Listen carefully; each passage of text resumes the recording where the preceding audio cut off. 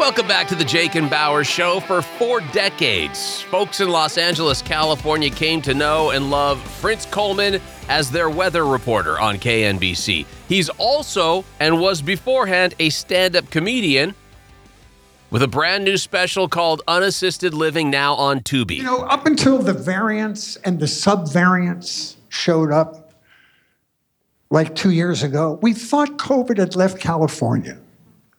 Probably because of the cost of living. But then along comes the Delta variant.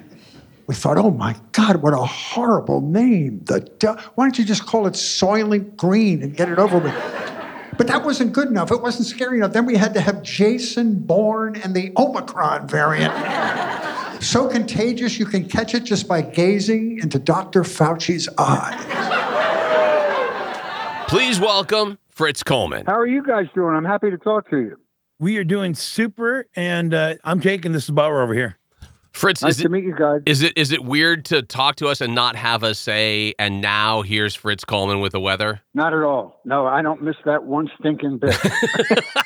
Well, now we're in the great state of Minnesota. I think you would have enjoyed a career here. Oh, no. No, I only got this job because I was in Los Angeles and there was no weather. I got my job from working at the Comedy Store in Sunset Boulevard, and it's the same weather pattern in LA from April to October. The forecast is morning clouds and fog, hazy afternoon sun, high in the low 70s. Wow. My whole job was just to figure out new ways to say that every day and pretend I'd never said it before. So I couldn't work out there. There's real weather out there. That's where the hardy people live. That's right. And Bauer and I did used to work in San Bernardino in the EI in the Inland Empire, IE. And so we know what you're talking about. Yeah. You just go months at a time. What station did you work at? X103.9. Oh, my gosh. A lot of people started there in the Inland Empire. There's Yeah. small radio stations, Riverside, San Bernardino, Upland, all those places. Yeah. Cool. A lot of meth labs started in that area as well, just so we're all clear. And by the way, a lot of porn shot there, a lot too. of porn shot there as well. I know, but real estate prices are reasonable, so it's nice. Yeah, well, the further you get out, if you go past, if you get out to Palm Springs, it gets unheard of again. Yeah, exactly. I know. Oh, that's insane. I don't know how people live there. That's like living on the surface of Venus. So I don't know how people live out there. So you then were you're a comedy store guy, and what kind of, like, who were you working with? Who were you sharing the stage with at the Comedy Store at the time before you became the weather guy? Well, my first days there were in 1980. I came out to California. That was the tail end of what you would call the big comedy surge, which was the Letterman, Leno, Freddie Prinze era, where there was a comedy venue in every town. There were as many comedy venues as there were Starbucks. And it was just the tail end of that.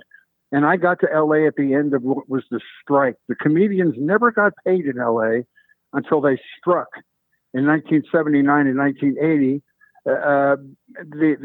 The owners of the clubs in town were very condescending and said, "No, you working on my stage is like going to comedy college. I'm giving you the gift of performing in Los Angeles, where you could be discovered and become a big star. I'm not paying you anything. Right. In the meantime, these club owners are making zillions of dollars with a cover charge and drinks and becoming millionaires, and they're not paying their entertainment talent, which is insane." So the guys had to strike. Well, I got to town just when that thing was resolved, and I was so glad because it was crazy. Yeah, I bet. Do you remember the first joke you told on stage at the Comedy Store? No. I can remember. I can remember the first joke I told on the Tonight Show. I did the Tonight Show with Johnny Carson, and I talked about I love to shop at Kmart because everything is so combined. You can buy wedding dresses and snow tires in the same department, and you know, at least it seemed funny at the time. Sure. But anyway, so no, I don't remember that first one. It's just such a terrifying experience. Sure. You immediately purge it from your memory. Well, Go ahead, did Jake. they have Kmart in Southern Utah or Southern California? Oh, yeah. Say that again. Did they Well, have they did Kmart? years ago. That was 40. That was 35 years Yeah, ago. yeah. So, they did. No, I mean, I grew up with Kmart in the Midwest, but I was always fascinated with the fact that it it didn't seem like a chain that would make it in like an LA or a New York. It's like those are not the people that would shop at a Kmart, just like good Midwest people. Oh no, but they sort of fill the demographic of the Walmart now. Yeah. They're bigger in like where you guys worked. I think there's a Walmart like 7 city blocks wide in the Inland Empire. Good and, Lord. It was reasonably priced stuff with bulk stuff. You buy a pallet of toilet paper when you go in there, that kind of stuff. Yep, But and the one in the Inland Empire also has meth. So that was nice. They do. And guns and meth. You can get it one-stop shop. It is. That is a one-stop shop right there. If you find the bathtub at Home Depot, you are all set and ready to go. So, Fritz, with the stand-up special called Unassisted Living, first of all, what made you decide I want to do this special? I need to get this special out there. I have a lot to say. Well, I've been about 30 years ago, I started doing this thing, and I came up with a title. I don't know that it's an official title. It's called a single topic monologue, where I would do a 90-minute show about one thing. The first one I did, it was purchased by public television in this town and run on Father's Day every year for 7 years, was called It's Me, Dad. It was me talking about being a divorced dad and, all the struggles and just being honest with your kids. And then the second one I did was called The Reception, which was about divorce. And then the third one I did was about the news business, called Tonight at 11. It was about the 11 o'clock news. And then the one I did preceding this one was the first one about me just discovering I was getting old, going, oh my God, I'm old. It was called Defying Gravity. And this one is about, for old people and their parents, it's settling in and being retired, and just, it's somebody reviewed it as a great baby boomer support group. That's all it is. Oh, it's about, I like it. It's about having. I watch my grandchildren during the pandemic, and they're at home going to school on, on Zoom, and your head's exploding every day, and it's just comedy experiences, and it's a lot of fun. Okay, let me ask you one more question here, but I know we're running out of time. But you were in the era of the Johnny Carson show. You performed there. That's correct. Today's world, who would you say is closest possible? Johnny Carson, not Johnny, but who would be the closest possible one? Nobody. That's what I would say. I'll tell you why. Because he was the man, and there were 3 networks back when I started, 1980 or so, and one appearance on the Tonight Show could transform your career. Yeah. It would up your club pay. It would up your bookings. It would give you national recognition, and it was. I always tell people. I'm not Jewish, but I always said doing the first Tonight Show is like your comedy bar mitzvah.